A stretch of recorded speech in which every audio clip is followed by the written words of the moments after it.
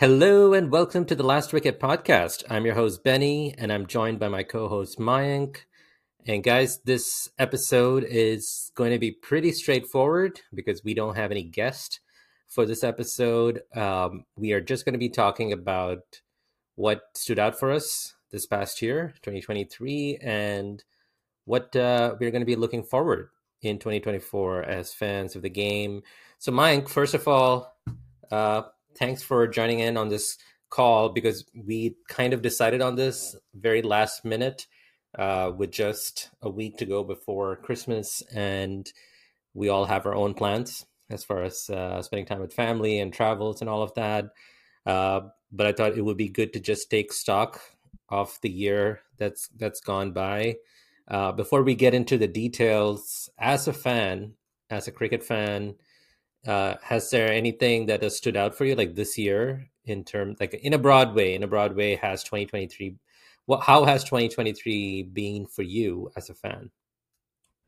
I think it's been, some fantastic cricket, a lot of cricket as we've sort of gotten used to over the past few years. But the one thing I guess that stood out is the transition to franchise teams and all of that. More and more of that is happening. I think that's clear, and how that's impacting international cricket, not just because of, the time available to schedule international cricket, but also players like Trent Bolt, Nicholas Puran. These people have, turned down contracts from their boards.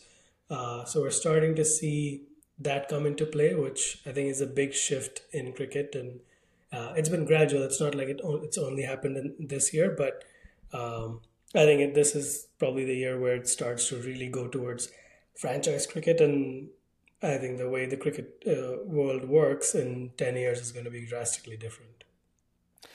Yeah, I think the too much cricket part is definitely, yeah, it's very true because I honestly cannot remember specifics or details of many games apart from like a few marquee games this year. And it's kind of sad because on one hand there is a lot of cricket, and then we'll probably get into this later in this episode, but some teams don't get enough games, so it's this weird mix. We're seeing where some teams are playing a lot of cricket and others are not. But as a fan, every day I check like the Cricket Info app, and there's some game happening somewhere in the world, and it's just overwhelming to a certain point. Either be it international or it's like some T20 league or even T10 league for that matter, and everybody's playing everywhere, and I've just like lost sight of like who's playing where.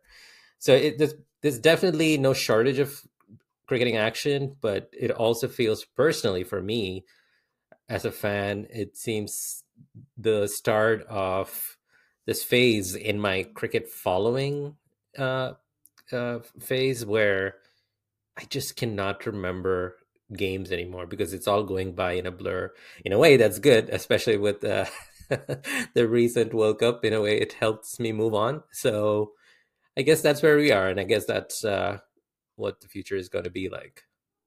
Yeah, I mean, I feel somewhat similar, personally. Like maybe 7, 8 years back, I would know every series that's going on, and I would, if Yeah, not be able to watch it, at least watch the highlights of pretty much every game, men's or women's. And obviously, that at that point, franchise cricket wasn't as big. So apart from IPL, I wouldn't really watch that. I mean, I still don't, but I guess the way it's worked out is now we have to even pick and choose that. Lives are getting right. busier. We are at just different stages of our lives, and of course, the time zone being in the US doesn't help. But nonetheless, plenty of good cricket to follow, and yeah, we'll jump into it. Yeah. So how we're gonna do this episode is we're gonna kind of walk through beginning to end of 2023, like how the year started with what kind of cricketing action, and we'll just talk through things that really stood out for us. And it's, of course, this is very subjective. This is for us individually as fans what stood out for us, and not necessarily every single major event that happened in 2023. So uh, keep that in mind as we go through this episode. We're going to be talking about some highlights of 2023.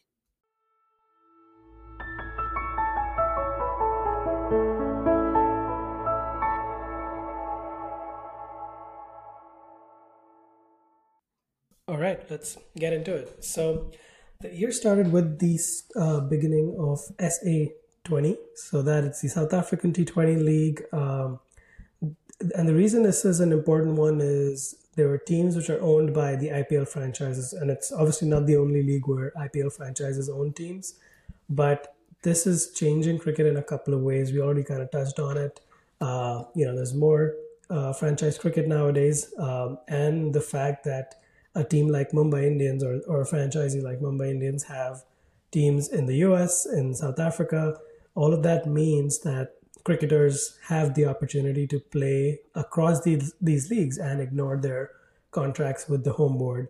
And a second piece, which is worth noting, is this also confirms that South Africa's test calendar is only going to be two tests. They have been, they back in the 2010s, early 2010s, they used to have three test series, whether it was India visiting, England visiting. That's not been the case for the last few years. And with this, right, jam packed in the middle of January, which is, their summer, this almost confirms that, like New Zealand, South Africa is going to go to a two-test calendar, which is disappointing because usually, South Africa is a great place to watch cricket. They've obviously, produced some fantastic talent, and whether it's Australia visiting in recent times, even India visiting, England visiting, the contest has been fantastic. So that'd be a little bit of a bummer. Thoughts on that, Benny? Yeah, the two things that stood out for me, and we'll talk about the test stuff first, because like you, I think it's kind of sad that's happening with the calendar, the test calendar shortening up, because growing up as a relatively new fan, I remember tours to South Africa. Tours to South Africa and Australia were always like a big deal. As a young Indian cricket fan, England too, but for the most part, just because of the teams, the strength of the teams that Australia and South Africa possessed. And so whenever India would go and tour those two countries and play like a test series there, which is typically, a three-test series, it was just great. I know India got smashed almost all of the time, but it was still like great to watch. The grounds, like the atmosphere, very different to Indian crowds, of course, but still like a very colorful, vibrant atmosphere.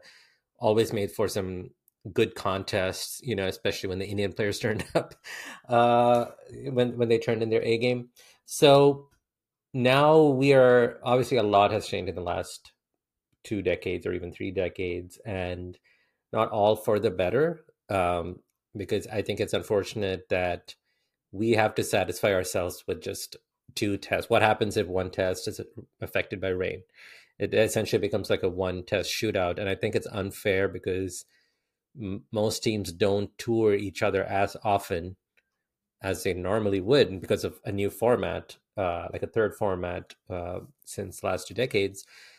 So I think it's unfortunate, and maybe it's like the nostalgia, the nostalgic fan in me, where um, you know that was always a staple of my childhood, watching these longer series in these countries, because that was always such a high profile and something you always look forward to. So it is disappointing, but I don't think it's going to change anytime soon unless crowds and fans demand longer series. And even then, for that to happen, people who are in those positions to make things happen, they have to listen. um until the dollar signs stop flashing, that's not going to change anytime soon. So it's just something that I feel, unfortunately, we just have to accept. But the other thing with the T20 leagues, IPL franchises owning T20 teams in different parts of the world. Initially, I was not sure how this is gonna how this is all going to turn out. But of course, I had an opportunity to attend like a major league cricket game here in the U.S., where a team owned by the Chennai Super Kings, or it was the Texas Super Kings here, and I got to, you know, enjoy the atmosphere of watching a game here in the U.S. And I have to say, it felt like watching an IPL game, for what it's worth. and that's and I ascribe that to essentially the IPL effect. If it was any other team, right? Or let's say if it was just someone, if it was a team owned by some corporation or some company here in the US, it doesn't necessarily have a history, it doesn't have anything to tap into. But with this came the fans who already have this relationship with IPL teams, and they have something here in the US where they can kind of transfer that fandom to.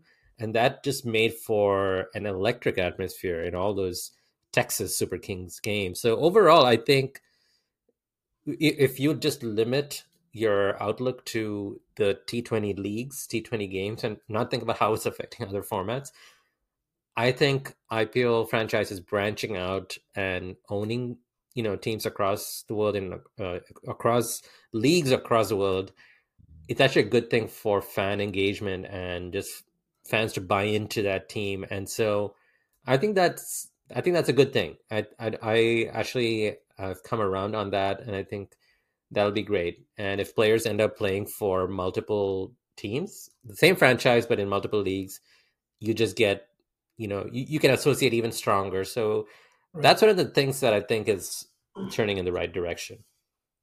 Yeah, and I think the one other aspect there is it's great for the growth of the game because I mean I Hmm. think it's clear, like, I know you attended an MLC game, but there were others who've covered that. Peter Della Penna had interactions with American fans who were watching cricket for the first time, and those are very interesting interactions where they showed a lot of interest. So from a Yeah. development of a game, I completely agree. Those are all steps in the right direction. Um, from a growth perspective, yes, it's sharing the game with other countries which don't typically have high quality cricket, which is absolutely fantastic. The piece which is still to some extent missing is chances to associate cricketers. We recently Yeah. had um, Dwayne Leverlock, the famous cricketer from Bermuda, who took Robin Uthappa's catch in the 2007 World Cup.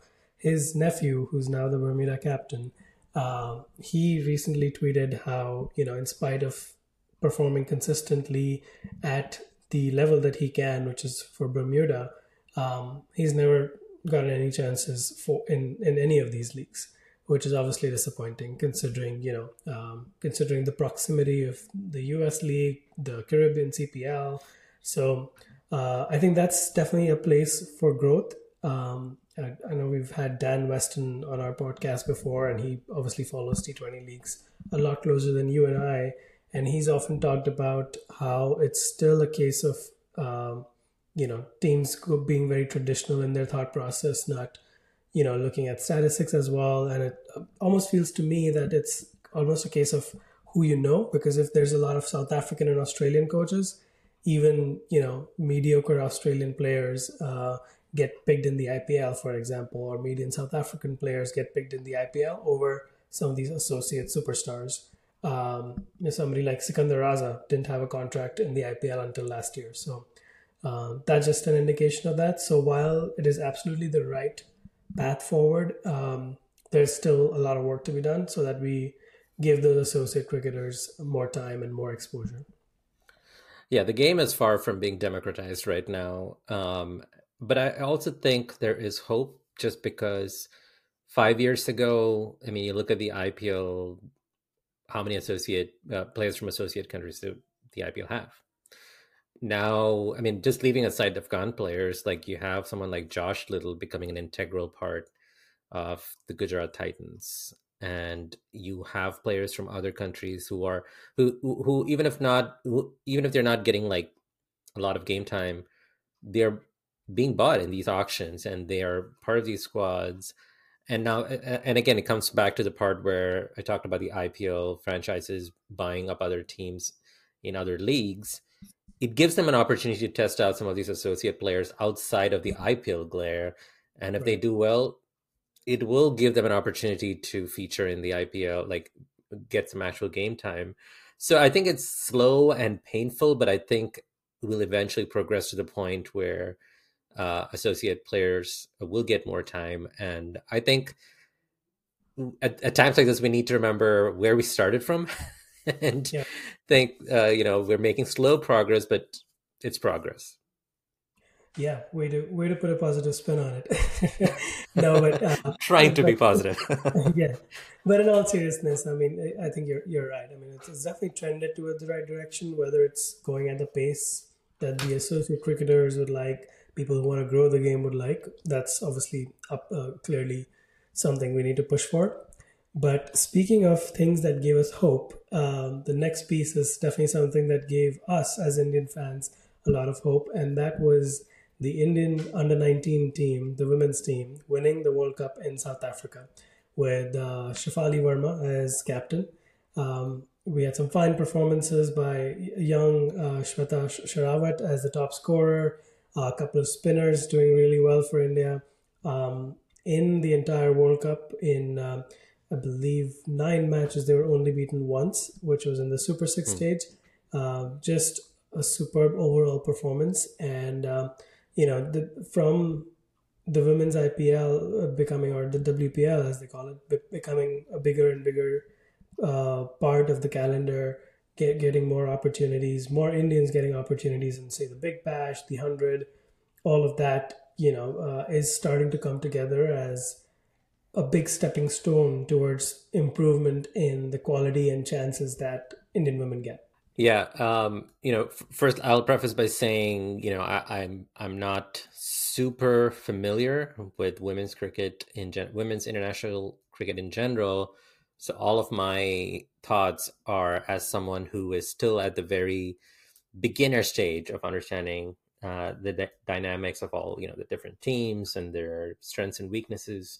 But I think it's fairly accepted that the Indian women's cricket team is not where the Indian men's cricket team is in terms of strength. And I think over the last few years they've got more visibility, and with that they've got more attention, better attention paid to like coaching or just fan engagement with them. And I think that's resulted in more and more uh, focus by the BCCI in making sure they can help improve the women's cricket team as well. And I think we're slowly seeing the fruits of it. And I think the under 19 women's performance is probably a great example where, I mean, how a few years back, forget under 19s, we weren't even talking about women's cricket, and especially Indian women's cricket. And now we are. And we're talking about the under 19 women winning the World Cup, which is a great sign for the future. Um, because, like you mentioned, the Indian women's cricket team, the seniors, um, they featured in their own ICC event, the T20 World Cup, which they lost to eventual winners Australia in the semifinal. Australia, of course, it had to be Australia. Um, but I think similar to what I was saying about the associate cricketers, I think progress is good, and something like the under 19 women's winning to me indicates that there is just so much potential to be tapped. And in the future, and when I say future, immediate future, just give it 3-4 years, I think you will see the Indian women competing, toe to toe, going toe to toe with Australia and England on a consistent basis. I mean, just recently, India defeated England in a home test, and so the goods are there, the players are there, the talent is there, the skill is there, and I think with the right kind of coaching and training, they can do even better. So I think this year was kind of mixed for the Indian women's cricket in general. I mean, sure, the Indian under 19 women winning the World Cup, the start of the much awaited Women's Premier League, all of that is great. But if you look at the Indian women's senior, I think it's been kind of inconsistent. So when you look at teams like Australia and England, obviously you can see the fruits of their development over the years, like how strong they are today. And so I think India is kind of playing catch up right now, but there are so many promising signs apart from the WPL itself, just how the the talent in the U, because that's always been debated, right? Like when people used to bring up Premier League for women, there were always questions about, is there enough talent, is there enough skill Right. in the domestic game to warrant a full-fledged IPL style Premier League, and I think we're beginning to get the answer. So again, another thing that's on track, slow and steady progress, but I think some good signs for Indian women's cricket. Yep, absolutely. And speaking of, positive signs, one of the other things that was good to see was a couple of teams in Rwanda and Indonesia actually played that under 19 World Cup, which is fantastic to see. Those are teams that have not featured in a lot of international cricket tournaments, or at least at the highest stage.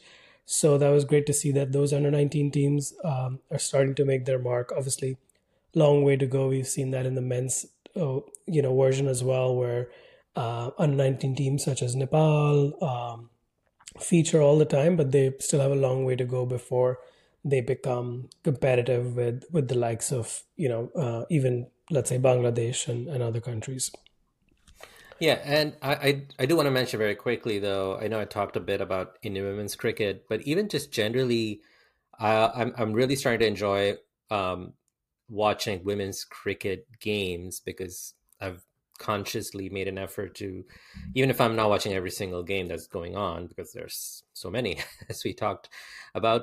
But among the few international games that I've been watching, there are some players who consistently who come up as being one of the best in the game, and it's just exciting to watch them play. So I feel like I do need to mention, like uh, Nat Silverbrunt is just top class all rounder. Like she's uh, one of the best players in the game that I've enjoyed watching. Same with Laura Woolward, like one of the best cover drives in the game, and I think that's including both men and women. And of course, Shabnam Ismail. She's the closest thing to like a Dale Steyn kind of fast bowler in women's cricket. So there are some really, a lot of credit to the WPL because I think it's brought more attention to like the top women cricketers around the world. So I'm really excited to see the next edition and to continue to follow some of these star players. Yep, absolutely. Yeah, I mean, I think even in that World Cup, the T20 World Cup that happened early in the year, just some performances by Haley Matthews, for example, they were just outstanding. And it's worth calling out that India was just a touch unfortunate in that semifinal. They were up against the mighty Aussies. Uh, for all intents and purposes, their odds, the odds were against them. Like the Australians have been a powerhouse as far as as far as cricket is concerned, but particularly even more so as far as women's cricket is concerned. Yeah. And they went down by just 5 runs, and that included, if people, I'm sure if they'll remember it the moment I say it, the unfortunate Harmanpreet Kaur run out where her bat got stuck. And so it'll be, I'm sure, Seems to they've be moved on. becoming a feature now of her I know running, it's happened her again bat getting recently, stuck. but yeah, that one was the first one, and I'm sure for a while that team thought of if only and what if, and they had Yeah. those questions in mind. Not to discount, of course, the English and the South African teams who were the other semi-finalists, and they were superb teams. So even if India had managed to beat the Aussies, I'm sure it would have been an uphill task to win that final. But nonetheless, little unfortunate for the Indian women, but their time will come. I mean, it's like a rite of passage. You have to endure all of these heartbreaks and near misses. So eventually, when you win like a big title, like it'll be all the more sweeter. Yeah, and as followers of Indian men's cricket for 2.5 decades, we know that better than Oh, anybody yeah, else. absolutely. Yeah. Speaking of men's cricket, the next big series was the Border Gavaskar Trophy. So Australia came to India. India having won, the last two in Australia, and of course having won the last several in India, were once again favorites. Um, the result was in India's favor. They won the series 2-1 with the final test draw in Ahmedabad. Um, Benny, thoughts or recollections from this series? I just remember being. Let me find the right word because I wouldn't say disappointed, but I had this sense of meh, like, just this feeling. Usually, when India wins a series, right, even home series for that matter, it feels exhilarating. It feels well earned. It feels very dominant. But this game, I remember there was a lot of talk about the pitches, and I mean, every India home series these days, people will talk about pitches, Right. especially if teams are from Australia or England. And this, it was no different. But even by that yardstick, I just feel like the first two games, I remember, didn't they end early? Like that's what I recollect now, without even looking at the scorecard or anything. Mhm. Um, India won, but there was a sense, I don't know if it was because of all the noise around the game, like outside of the game, and even like some pitch reports or some Australian players making some comments. It just felt, it just took away from what would have been like, the Border Gavaskar Trophy now has become like a marquee test series, right? It's produced some of the best contests over the last 2 decades, and somehow this was underwhelming for me as a fan. And of course, Australia pulled one back, but it all seemed like we're just checking off something before the big WTC final between these same two teams. So I just remember being underwhelmed. I don't know what it is. Maybe you remember it better than me. I just remember knowing that India will win this series, fine, but I'm actually looking forward to the WTC. Maybe that's another thing. Maybe that also contributed to me not being as interested in the series, because I was like, okay, you can win all these games, but let's win the one that really matters. Maybe that's what it was.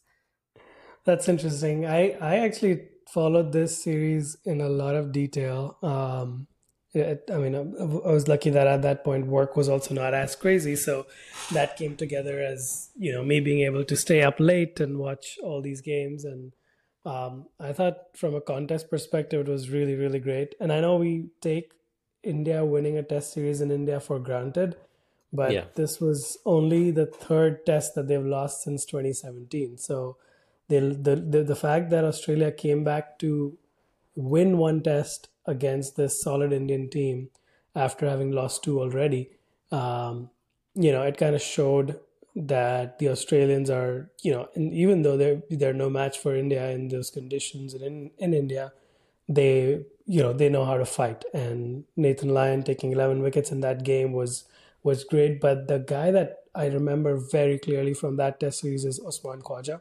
I've yeah, always thought of, I've always liked him as a batter. But it was so great to see him make all those runs. Throughout the series, he was getting 50s. I don't believe he got 100, but he was getting 50s. He was spending a lot of time on the crease. There were a couple of batters, Alex Carey, for example, who would come in and start sweeping, and he got, I think, a four-ball duck followed by a three-ball duck, something like that. yeah, Um, they had certain strategies. Osman Khwaja was nothing like that. He was just playing his game. He was playing on his back foot as he always does, having grown up in Australia, which is not ideal in these spinning conditions, but he made it work. And I think that was just really great to see, just amazing application, and to end up the highest scorer against Ashwin, Jadeja, and the likes in India with, players like Kohli and others in the opposition. I think that was an outstanding achievement. And in my mind, that sort of cemented his legacy as a really, really top quality Australian opening batter. Because before that, I yeah, feel like he was there and thereabouts, but um, kind of like David Warner, and obviously he's a fantastic test opener, but the difference is in the last 5 years he's averaged 60 in Australia and 25 abroad. So there's yeah. he's obviously got methods which make him very successful in Australia. He's not useless abroad, but just not as effective. And Khwaja, showed that he could be, and that was just to me that was the most satisfying bit. Apart from, of course, India winning the series, and then Well, there was one thing that, in hindsight, was probably a sign of things to come.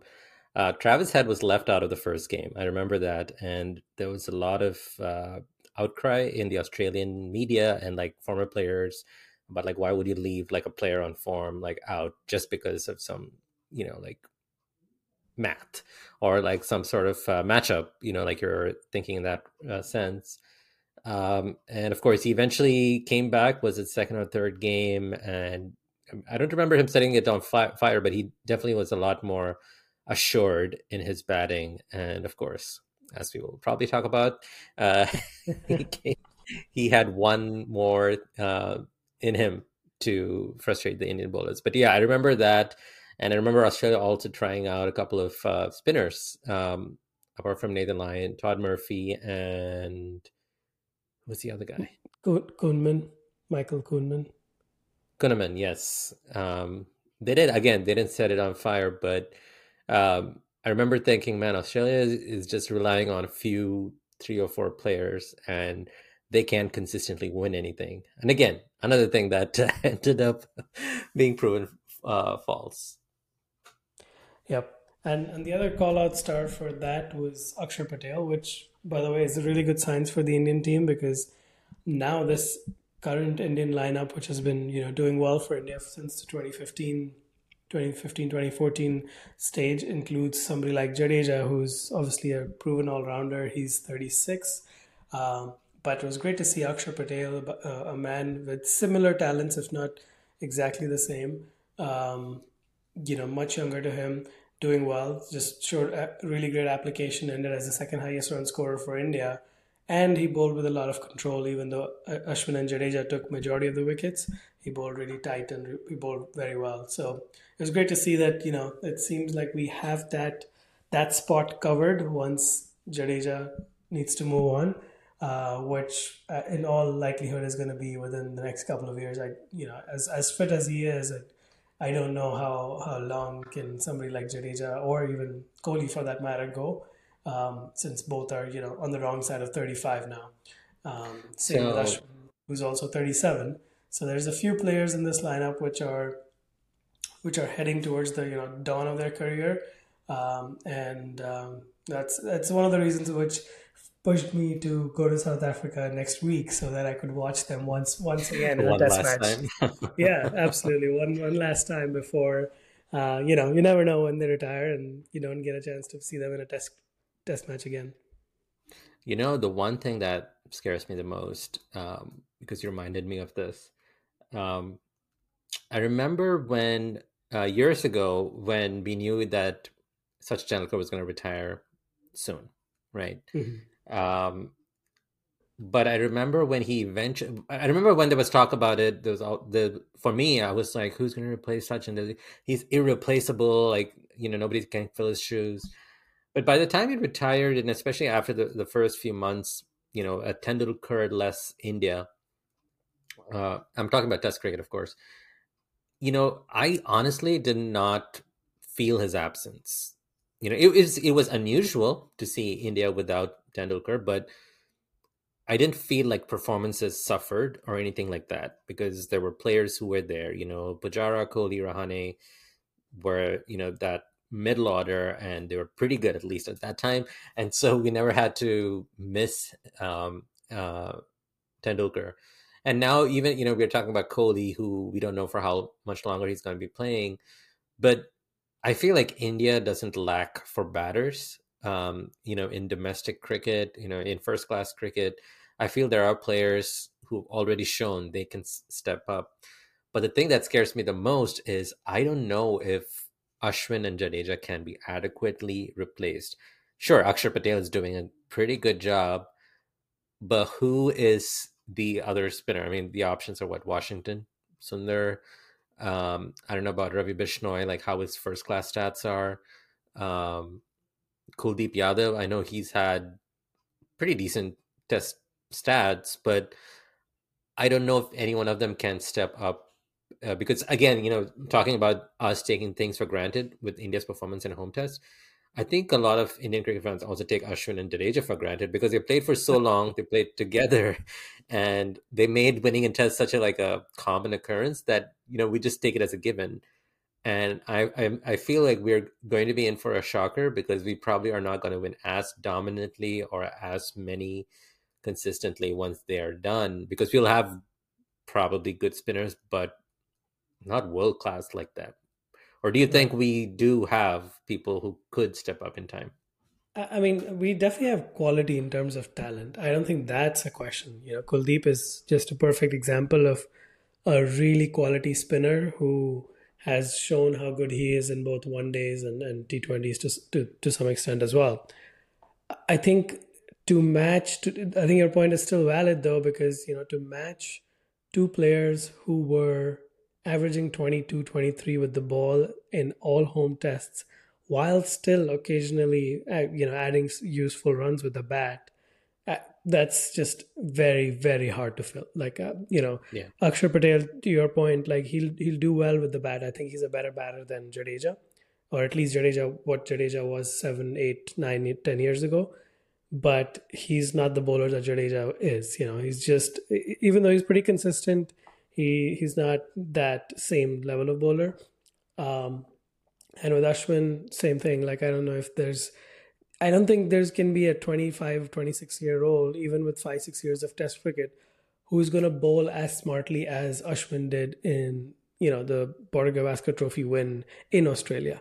Like I know he only yeah, played what 2 tests or 3 tests, and in those tests as well, the way he trapped Steve Smith, kept him on one particular side, things like that. Following what Bharat Arun and others had set, following that plan to perfection. Um, the way he did, I don't know if we're gonna have that level of control in the next spinner. It's probably gonna take a while. It's not that we don't have. It's not that we have talent, but it's really hard to expect a 25, 26 year old or relatively inexperienced red ball spinner to come in and deliver. So, yeah, and to your point about Sachin, that's a great way to compare. And the reason it's not like it's hard to miss Sachin is, to your point, we had a lot of batting talent, but at the same time, we were not a team that won all the time. In mm, 2011, at home, we had lost to England. That team contained Pujara, Dravid, Sachin. Believe that also had Zahir Khan. So that team had a lot of stars, and we still lost at home to England. And again, that was a very, very good England side. Um, then we also went on to do 0-8 under them in Australia and England. So yeah, even though Sachin was obviously an instrumental part of it and an outstanding batter, there's little doubt that that team didn't win as much. So once that transition happened within a year or so, we started winning more. You tend to forget the past from that aspect as well. Here, it's almost unlikely that we'll continue our win loss rate. Like the way we yeah. are winning at home, it's almost impossible for the next set of players to continue that. It's I would be very surprised if they do. I think we're gonna see a lot more one-off losses and things like that, and that's when people will start valuing or realizing that Ashwin and Jadeja were being taken for granted, or even for that matter, Umesh Yadav, who has a Yeah. splendid record in Test cricket. He's taken for granted.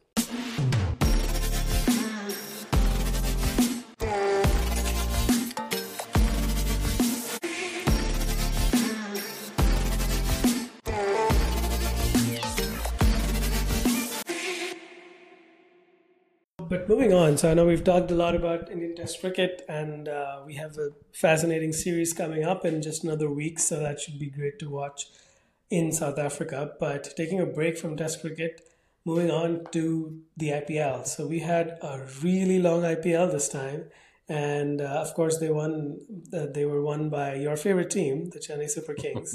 Um, so Yeah. I'll pass it over to you for this one. What were your thoughts on this year's IPL?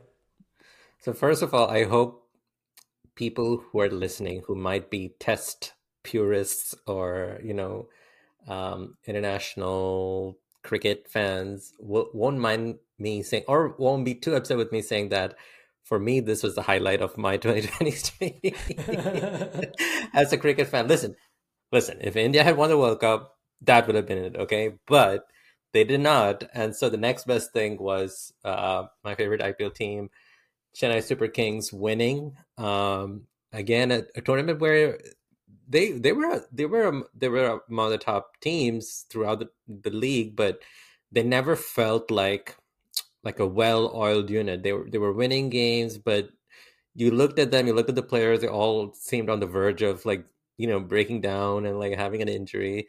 But still, I don't know, it's something about Dhoni, man. I'm telling you, it's something about Dhoni. Even though he didn't have the greatest tournament himself, um, it just seemed he was powered by the well wishes of people everywhere. Um, and somehow they managed to win this IPL, a final that lasted over the course of 3 days, if I'm not mistaken. Um, and so it was well worth it, though. So listen, I was not sure when they added two IPL teams, the Gujarat Titans and the Lucknow Super Giants, um, 2 years ago. I was not sure if we needed more IPL teams because there's been a lot of talk about them wanting to add even more teams. Essentially adding more and more, taking up like a big chunk out of the calendar. But somehow these two teams have fit in well, and actually, in the last 2 years, have been among the top teams. In fact, so they've definitely added value. They've definitely added some quality, but the length is definitely challenging. There were times during this season that I just checked out. I would check in on the scores, but I could not follow every game. And I feel like IPL fatigue is a serious thing. Too much of a thing, it's not good. So I don't know. I feel like the IPL organizers have to be careful with that, where they don't overstay their welcome. And I think so far so good. People are still like invested, but then there are people like me who just for some time will just check out. But all of that is, I think, when at the end of the day, when you look at the tournament as a whole and you look at the performances, there were so many electric moments. Obviously, for me, Chennai Super Kings winning like I mentioned, is the highlight. But the biggest moment of the IPL was actually something that we did an episode on, which was Rinku Singh hitting 5 sixes in the last over, when they needed 31 runs to win, or 30 runs to win. That to me was the highlight of the year, along with Maxwell's World Cup knock against Afghanistan. But uh, that itself just showcased what's so, you know amazing about the IPL, the spectacle. You just don't get that as often in international cricket. So I know I'm not gonna apologize for enjoying the IPL. I'm honestly getting to a stage of my life where I'm more excited to watch IPL games than some of these international games, because there just seems to be so many odd bilaterals here and there, and it's hard to keep track of. But something like an IPL, I know what to expect. I know who to root for. I know what's going to happen. So in that respect, it was another year where the IPL just delivered, and there was some amazing games, amazing individual performances, and of course, the ideal result at the end of the day. Yeah, ideal for you, ideal not for Gujarat Titans, Yeah. who were so close and almost in control of that final.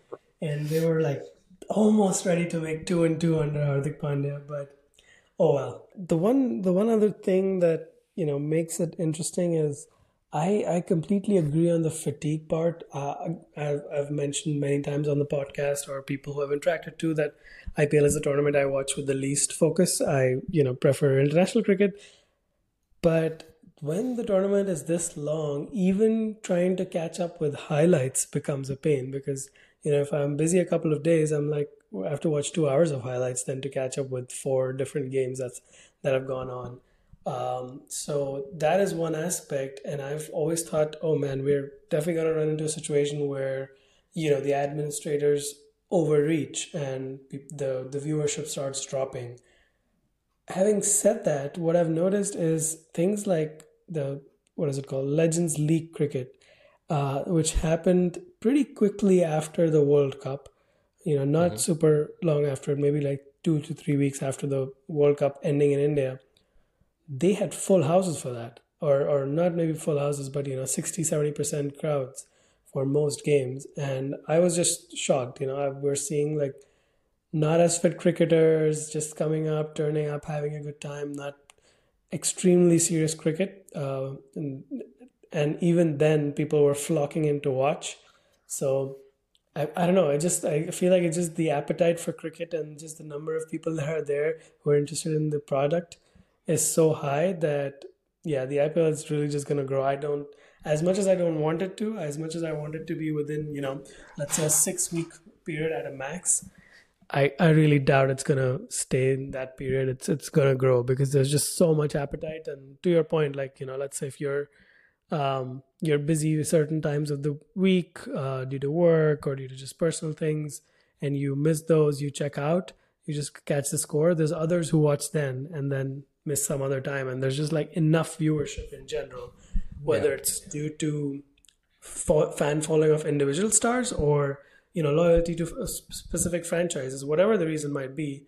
um, there's just enough there, and yeah, the quality hasn't gone down so much that you would think, oh yeah, the players are not as good, or like it's not worth watching the IPL, even if you're a neutral like me. The quality is still pretty solid, so there's enough reason to tune in. I think there is a distinct possibility that one day, some years down the road, that at least in India, fans will be more interested in IPL than in international cricket.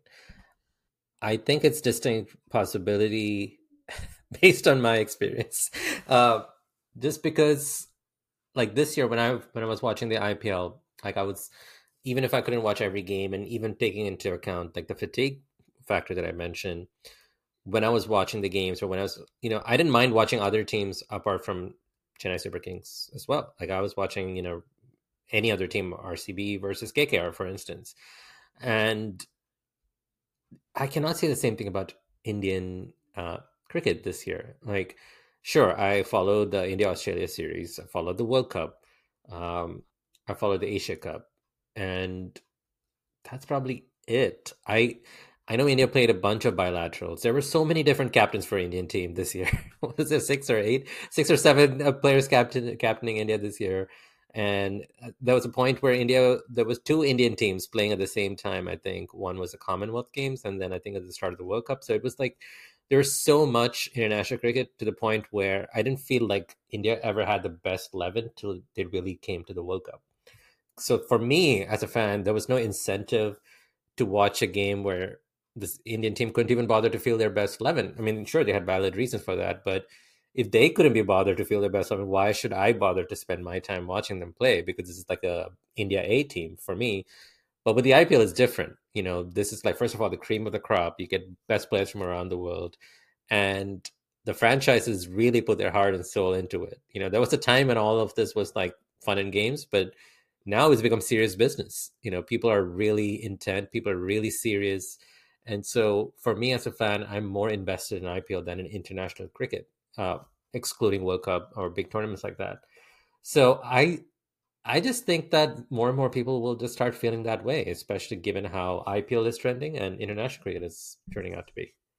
I think you're saying that from the perspective of people like us who grew up in the world of international cricket.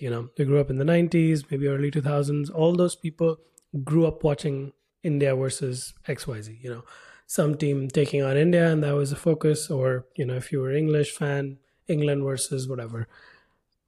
The truth is, I think a lot of the younger fans are already in an era where Oh yeah, they only follow the IPL. So I think that number is just going to keep going up, as you're saying. So yeah, I that think that's already is there. that is so true about the younger generation. I'm feeling like an old man now when I say it, but whenever I see comments on social media, like especially during the World Cup, when there are players who are stabilizing the innings, right?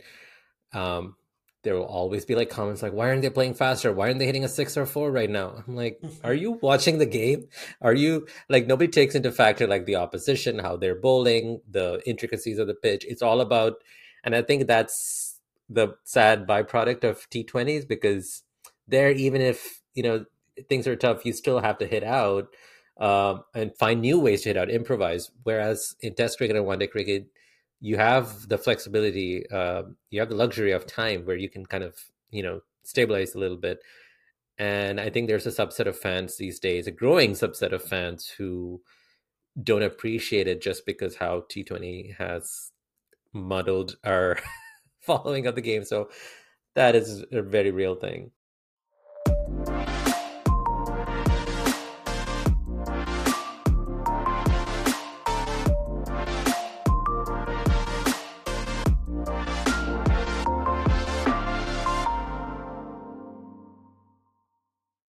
All right, let's move on. So the next bit is we're back to Test cricket. In the middle of the year, we had the World Test Championship final. We briefly touched on it.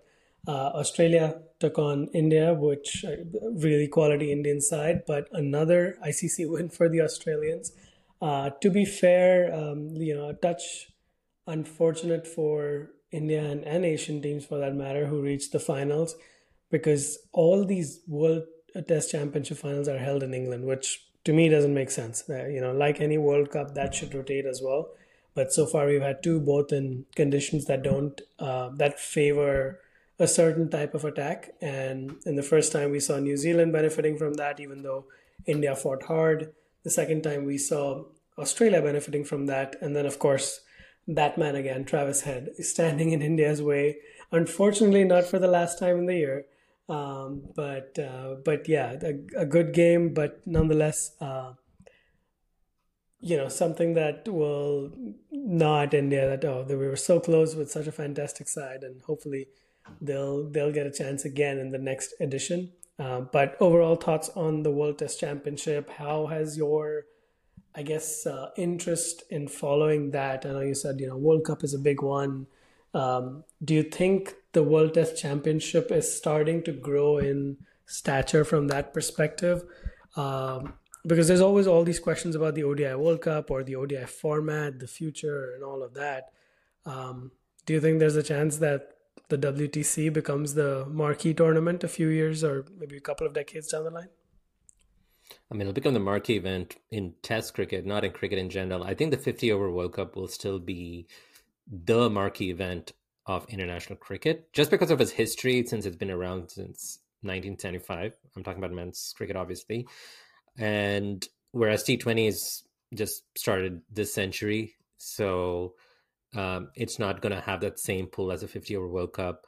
And WTC, in an ideal world, that would be the biggest marquee event in the international cricket calendar. But obviously, we just started. And as I mentioned in a previous podcast, there's a lot left to be desired in the way the WTC has been structured because, the finalists who make it to the WTC end stage, it really depends on which teams they're playing and where they're playing, right? I mean, I get it. Test cricket, just by its length, it's not, you can't like host it in like one country over the span of 2 months. And, so you kind of fit it around that feature of Test cricket. It's 5 days.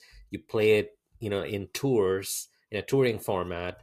And so it really is like, okay, which countries are like, let's take India. Okay, India is going to play these three teams at home, these three teams away, and then the other teams the same thing.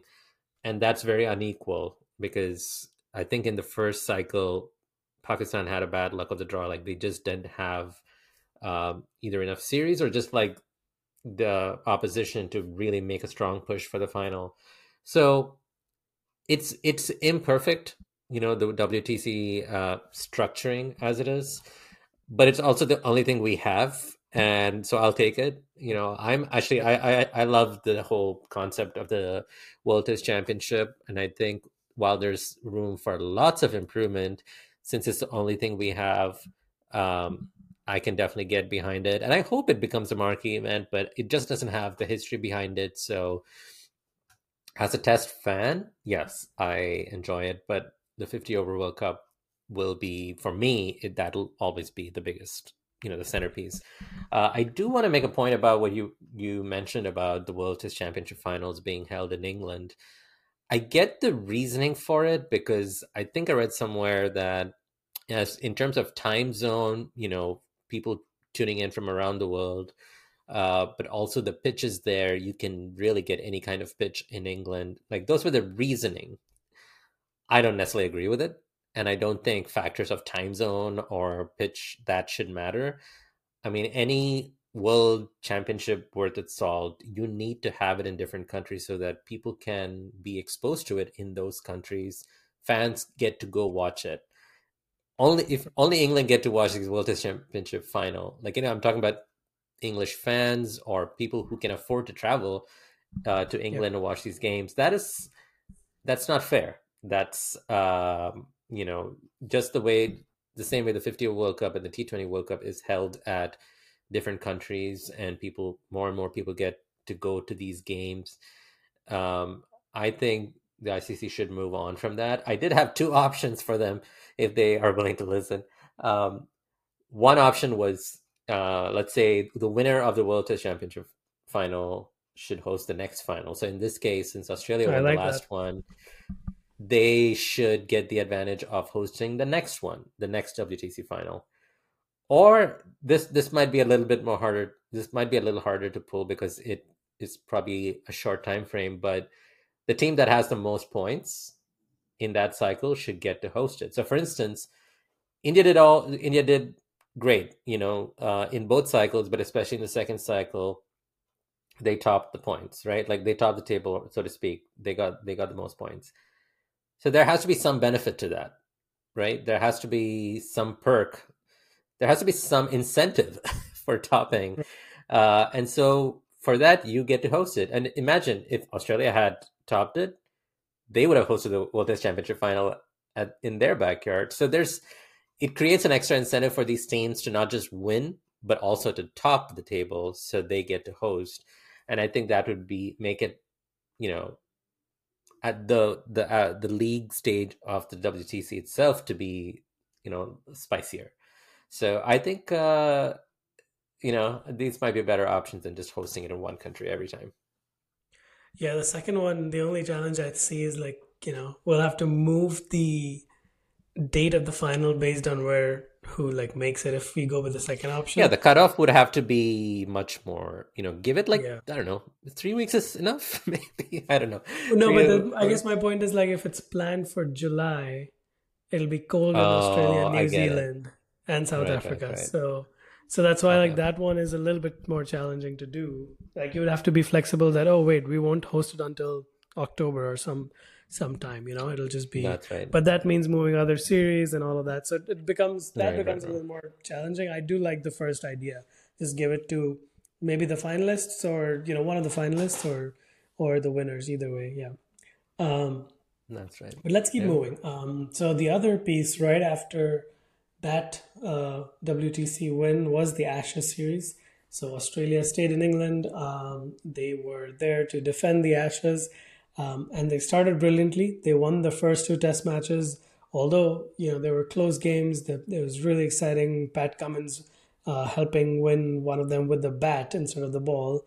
Um, but the tables did turn once England brought back Mark Wood and Chris Wokes, and they won two of the final three. And to be fair to them, they were on the verge of winning the third test as well, but got interrupted by the rain.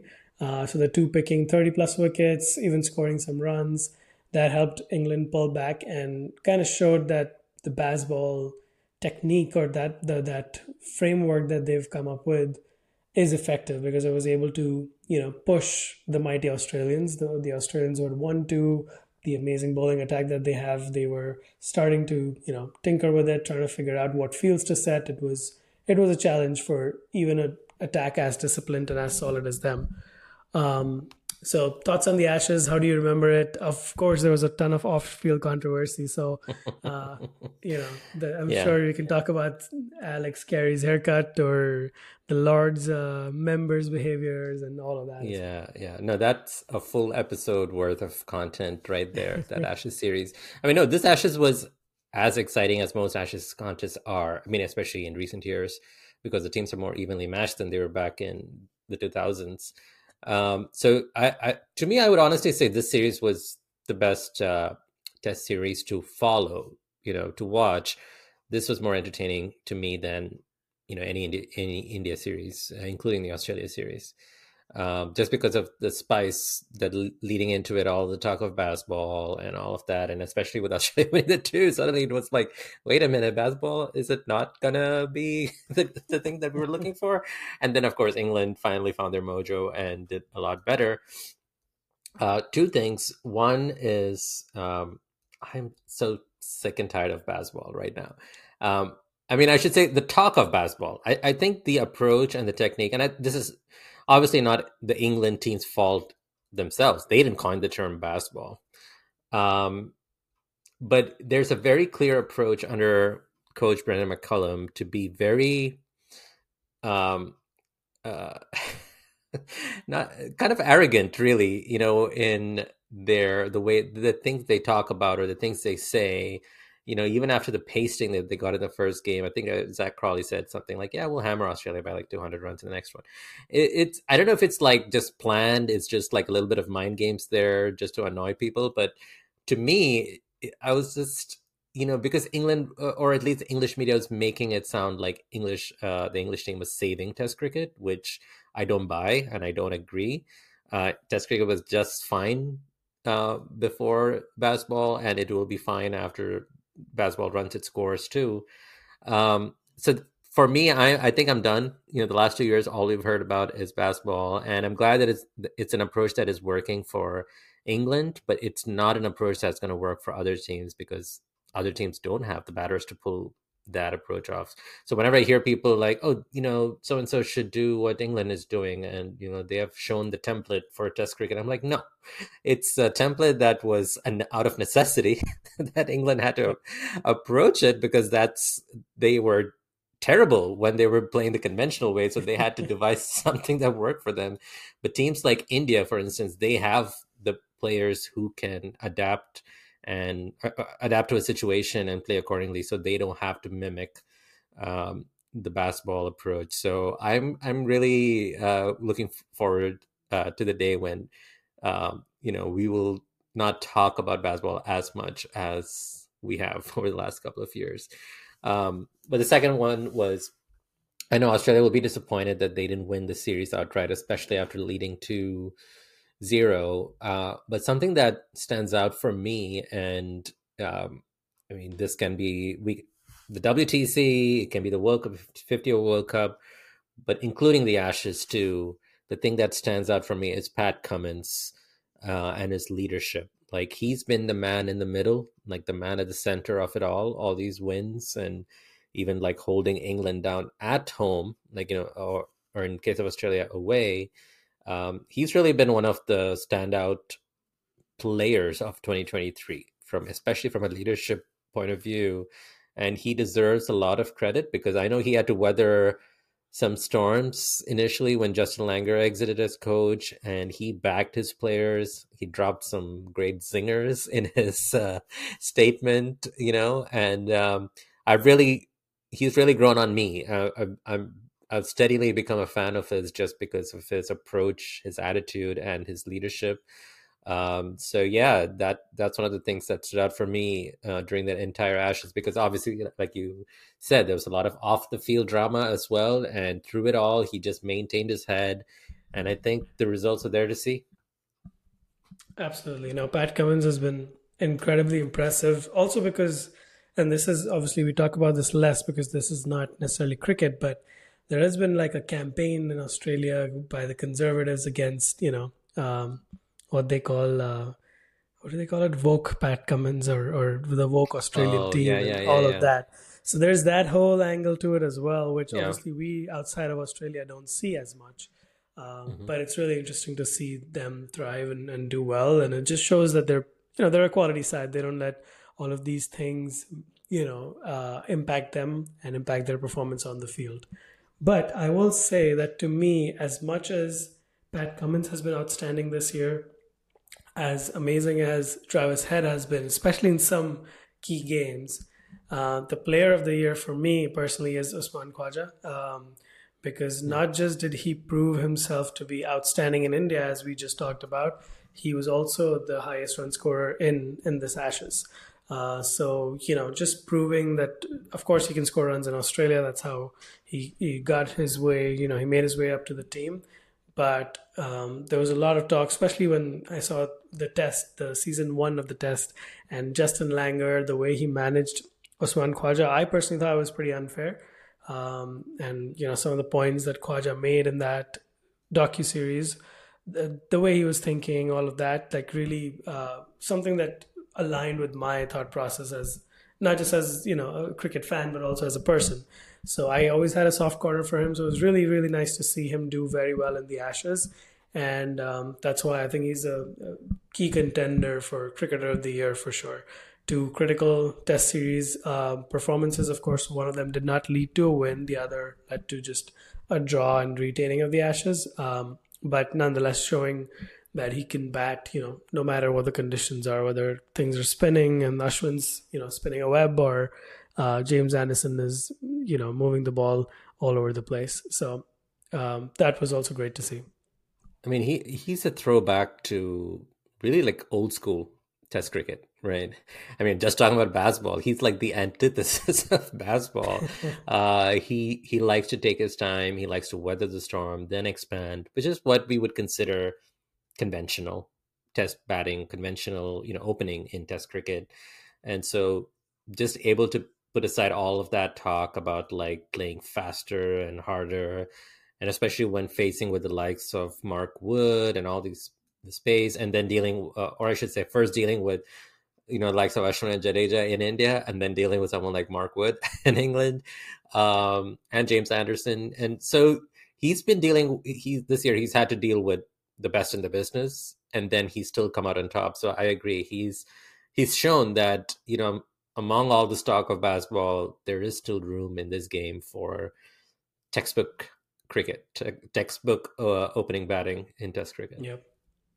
Absolutely. And on the baseball piece, I know I didn't comment on your thoughts there, but I feel like the English media loves to build their team up. In 2019, when they won the World Cup in ridiculously close game, of course England had saved one day They cricket. didn't win it, by the way. Let's make it clear. They were They were declared the winners. Okay. Yes, technically won it. Let's say that. But so yeah, at that point they had saved the one day tournament or the one day World Cup, Yeah. and of course they started playing Test cricket slightly differently and started winning. And of course it was aided by one year when the Duke ball just became really flat and wasn't moving around. So that's why they were suddenly scoring 400 for fun. But obviously that was put down to baseball, and we are saving Test cricket. And look at this now, crowds are full. Crowds have always been full for Test cricket in Australia and England. Yeah. That's never been a problem, apart from one odd center like Perth. So yeah, all that is hyperbole, and the lesser you believe in it, the better it is. But they're also quick to tear down the team. That's another thing that I've noticed. I remember when England lost the first two games in the Ashes, immediately the media was pouncing on like McCullum and like the basketball approach, that it's run its course and they have to go back to the old approach. And then they won, and then they were like, "Oh, this has proved that." It's just reactionary kind of coverage. I mean, they make their money on TRP and clicks and all of that. Yeah. So that's probably the base of it. All right. So moving on towards the end of the year, obviously there's been a fair amount of cricket. We've touched on the One Day World Cup with specific episodes on that already. Yeah. So we won't go into too much detail. Obviously, overall, really good quality of cricket. We saw a number of fantastic youngsters such as Sachin Ravindra step up and perform. Apart from that as well, just good quality of cricket. Some more work needed from an organizational perspective, from a broadcasting perspective. Definitely, I think we'll all agree, or majority of us will agree, that there was too much focus on India. There was just bad organization. Just the fan experience left a lot to be desired. But frankly, that's what we were expecting in India. I don't think anybody was expecting an experience like 2019 England or 2015 Australia. So that's probably what I'll leave that to. Any other thoughts on one days or the ODI World Cup? I mean, I'll just say that for people who may not have listened to our episode on the World Cup, the post World Cup kind of breakdown that we did with Karthik, aka Elite Cynic, and our former host Nish. Yeah, I don't want to like rehash the whole thing that we discussed, but another thing that I wanted to say for people who may not have listened to that episode, yes, India, they played with main character syndrome, right? Like if you talk about the actual cricket, they played with main character syndrome. And I think that's what's made it harder for Indian cricket fans to accept the final result, because if you play like that and you dominate, almost every game, and you get to the final against a team that's kind of scraped in, to the semifinal and then to the final. To lose in that after all of that, that makes it harder to swallow. But the indisputable fact, because for some reason there's been discussion on this too, Australia are deserved World Cup winners. Okay, India were the best team, but Australia were deserved World Cup winners. I mean, that's the bottom line. As far as the organization aspect of it, what's really confounding to me is that India did the BCCI did a great job in 2011. They do a great job every year at the IPLs. Well, they organize the IPL. So I don't understand why this year it was bad. Why it was this bad. And I don't know if there are people in place where they can give like honest feedback and take like criticisms and respond accordingly like they would in normal situations. But I mean, there's nothing that we can say or expect.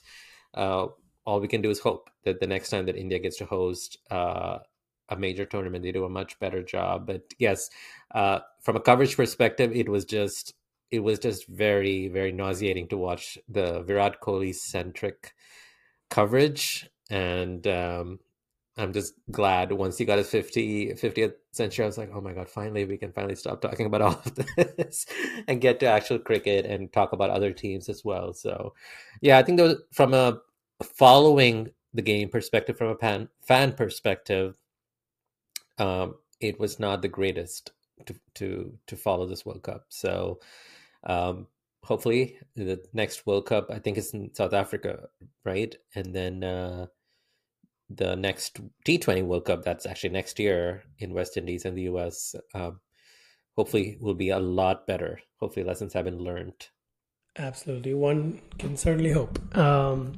But yeah, I think that's where we'll end this episode. Obviously, since the World Cup, teams have started to transition, started thinking about the T20 World Cup Benny was just referring to. So a lot of teams have started experimenting for that. India, for example, are trying people like Rinku Singh, Tilak Verma a lot more, trying to see how they fit in, what kind of style they bring into the T20 game.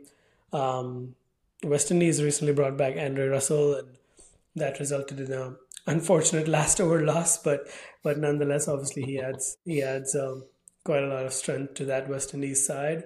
So yeah, a lot of exciting cricket to watch in 2024 and even in 2023. Even though we are just 13 days away from the end of the year, there's Test cricket coming up. So lots of exciting stuff.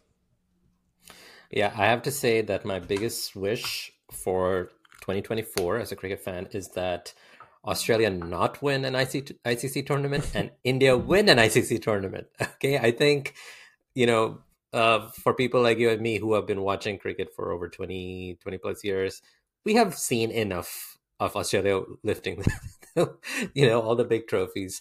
And I mean, India has done too, but the last big one was, the Champions Trophy in 2013, and before that, the 2011 50 over World Cup. And it's been a long time, man. I think it's time that India lifts something so we can finally stop hearing about like this ICC trophy drought, and hopefully we don't have to talk about this again and do all of that. Um, and Remember, also, I it's hope only a senior team drought. The under 19 men that's won, that's right. and the That's women won right. at the beginning of the year. Yeah, but somehow that is not. It still doesn't have that same. It doesn't give you that same feeling, Of course. just because of for how long we've been following this team.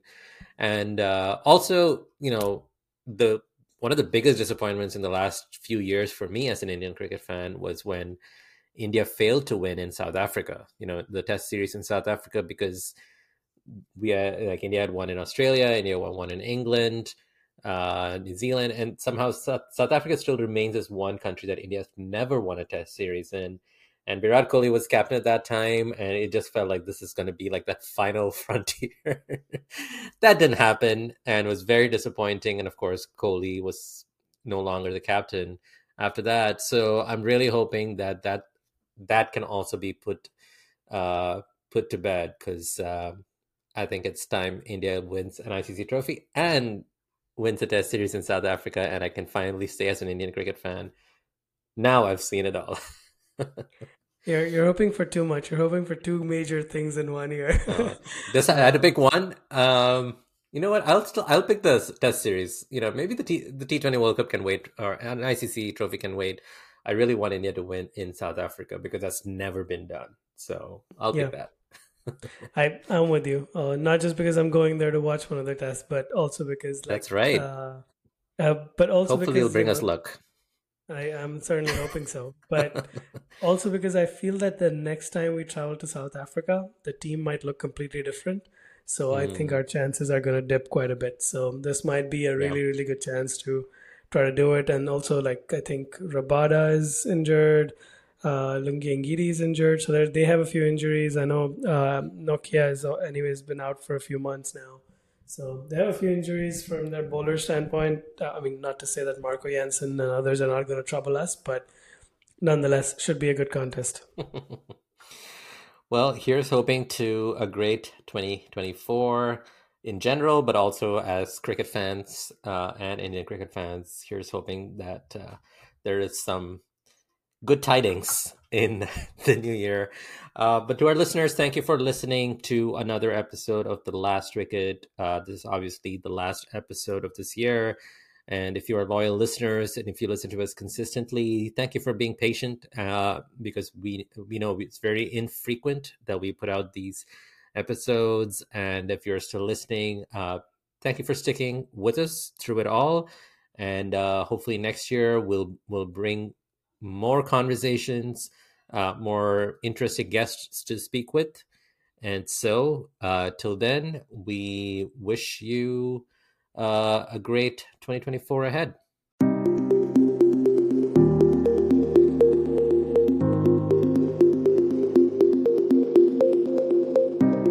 Thank you for listening to an episode of The Last Wicket. Do check out other episodes on your podcast app of choice or at thelastwicket.com. This podcast is a Cricket Guys production featuring your hosts, Benny and Mayank. And if you enjoyed this podcast, do let a friend know, rate and subscribe on your platform of choice, follow us on your social media feeds, and leave us a voice message if you would like to share your thoughts with us. Thank you again for listening, and from all of us here at The Last Wicket, stay safe and stay healthy.